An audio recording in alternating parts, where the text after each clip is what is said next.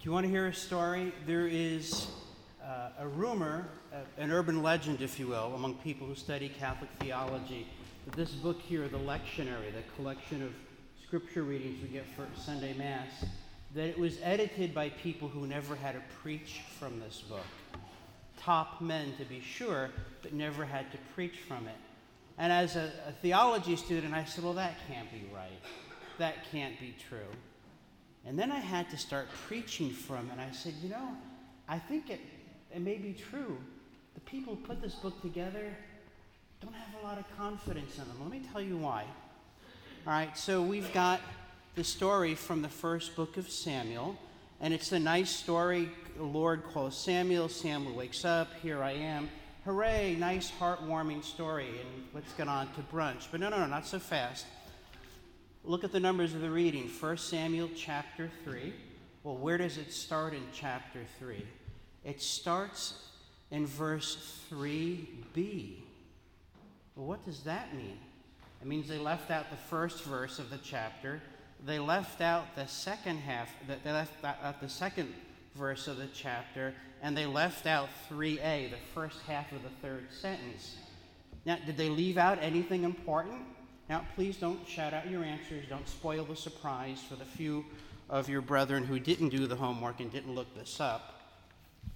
All right, so what we've got here in the book is this happy story of the Lord answers Samuel. That's not how the story actually began. That's how these people edited it, but it's not how God wrote it. Listen to how God wrote it. Now, the boy Samuel was ministering to the Lord under Eli, who was supposed to be his mentor, Samuel's guide. And then the top men left out these words that God wrote. The word of the Lord was rare in those days. Visions were not widespread. And at that time, Eli's eyesight had begun to grow dim. Think about that. There were no visions. The word of God was rare. Does that sound like any time that you're familiar with now? I want to ask for a show of hands. And Eli wasn't such a great guide. It took 3 times to say, oh gosh, someone's calling Samuel. Maybe it's God.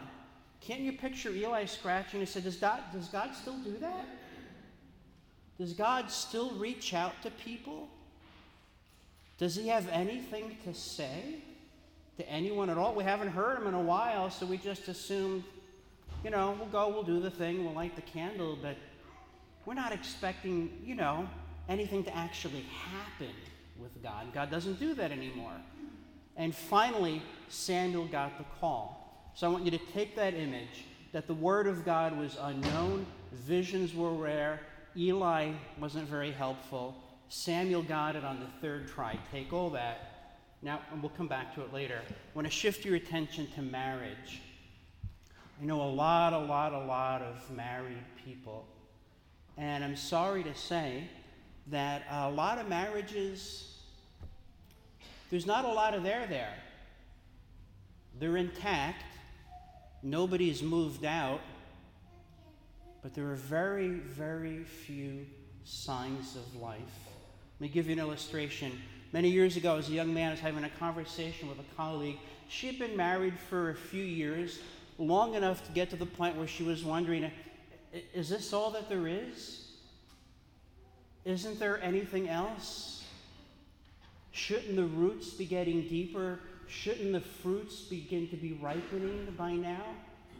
So she talked to the older women in her family, and she told me the consensus of her advisors was this. Look, he's got a job. He helps you with the groceries. He doesn't drink. He doesn't smoke. He doesn't gamble. He doesn't cheat on you. And he doesn't beat you. What more do you want?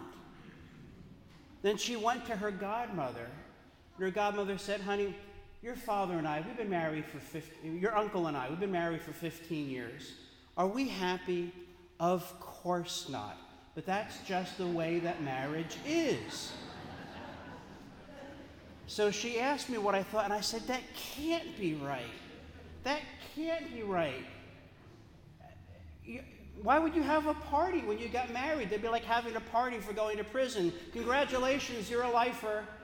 We got a photographer. It doesn't make sense. And that got me to thinking, there are a lot of people, an awful lot of people who've quiet quit on their marriage. They haven't left. They kind of play house. But there's this big no man's land between them, a demilitarized zone. A lot of barbed wire and minefields, and not a lot of interaction. They've given up. They go through the motions. They keep up the appearances. But there is no life. Now take that awful, awful image, and let's bring it back here to our relationship with God. I will make bold to say that very many people, I will make bold to say that most people have quiet quit on God. It's like a dead marriage. They go through the motions, they show up, they expect nothing, and they give nothing, and then they wonder why they're miserable. Oh, Father, there you go exaggerating again. Your Irish is showing. Cut that out. You're scaring the children. But let's think about this for a minute. How many people do you know, when you think of them, you say, that person is in union with God? How many people do you know that when they enter the room, you turn and look, they have what the military would call command presence? Someone that you just know spends time with God and listens and hears. The kind of person you want to run up to and say, I want to hear what that person has to say. How many do you know like that? 5? 3? 1? Now let's ask a harder question. How many people would say that about you? How many people would point at you and say, I know by the way you talk, by the way you pray, by what you say yes and no to, that you practice the presence of God. I know you well enough to know that the Word of God is always on your lips, on your mind, and in your heart. You're speaking Scripture all the time. You talk about our Lord as if He is your intimate friend. How'd you get that way? Tell me. How many people do you know who would confidently say that about you? I don't think very many people would say that about me, but I keep showing up because it's important. So here's the shocking news. I think that most people have quiet quit on God, and a lot of priests agree with me. How do I know that? Some of you know that I work in media. I'm in touch with priests all over the country every day. And especially on Mondays, priests call me up miserable, and they say, Father, it happened again. I offered 3 masses. I preached to 3 rooms full of mannequins. There was no life in their eyes. They were comatose. They shuffled in, they shuffled out, and it looked like nothing happened in between. That's what priests say. That's what they say to me. I wonder why. Now here's another question for you. What would you say to those priests? Those priests who don't say TGIF, thank God it's Friday, because they know on Sundays they have to offer the Mass of the Dead. The people who show up and go through the motions, couple bucks in God's tip jar, got my anti-hell insurance for the week, and I'm out of here because real life has started. What could you possibly say that would encourage them or comfort them? Would you say, well, not us. We're not like that. Never, never. Maybe you can say that. I don't know. I want to ask for a show of hands. But what can we learn from this? How do we fix it? How do we make it better? Well, we go to the gospel. Okay. John the Baptist points to our Lord and says, behold the Lamb of God. And Jesus finds 2 disciples following him, and he says to him, what are you looking for? What if God said that to you? What are you looking for? How would you answer? More stuff. my car keys, my wallet, my glasses, my teeth, my hair, my memory, where I parked my car, my password for Netflix. What are you looking for? And the answer is astounding. They say, Lord, where are you staying? Isn't that amazing? Isn't that heartbreaking? Somewhere they knew there was something about this carpenter from Nazareth. They wanted to get to know him. Lord, where are you staying? Do we ever say that to God? Lord, where are you? Don't you speak anymore? Don't you act among your people anymore? Don't you have anything to offer us in the mess that we're in, the mess that we've made? Where are you? I think I might need you. And notice what our Lord does. He says to them, come and you will see. So you notice what happened. And then here's the amazing thing. They didn't walk away. They didn't say, is this going to take long? When do we get the thing so we can go?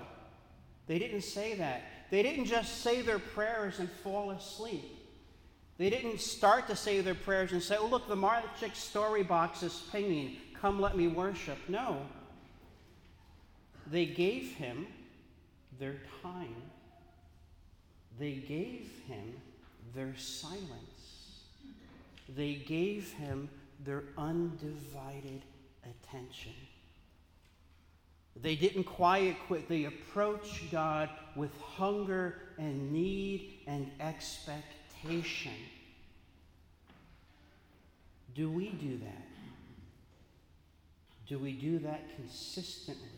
Do we do it daily? Do we do it moment by moment? I'll be candid, I'm not real impressed with 2024 so far. It's gotten off to a rocky start. Happy New Year. Yeah, not so much. And in God's providence, we have Lent starting very early. February 14th. Thanks be to God. I can't wait. I do a nice Lent. I don't get Advent, all that excitement and anticipation. No. I want blood. I want nails. I want thorns. I want wood. I want dirt. I want lamentation. Because that's real. Because that's where we are. We are in the tomb.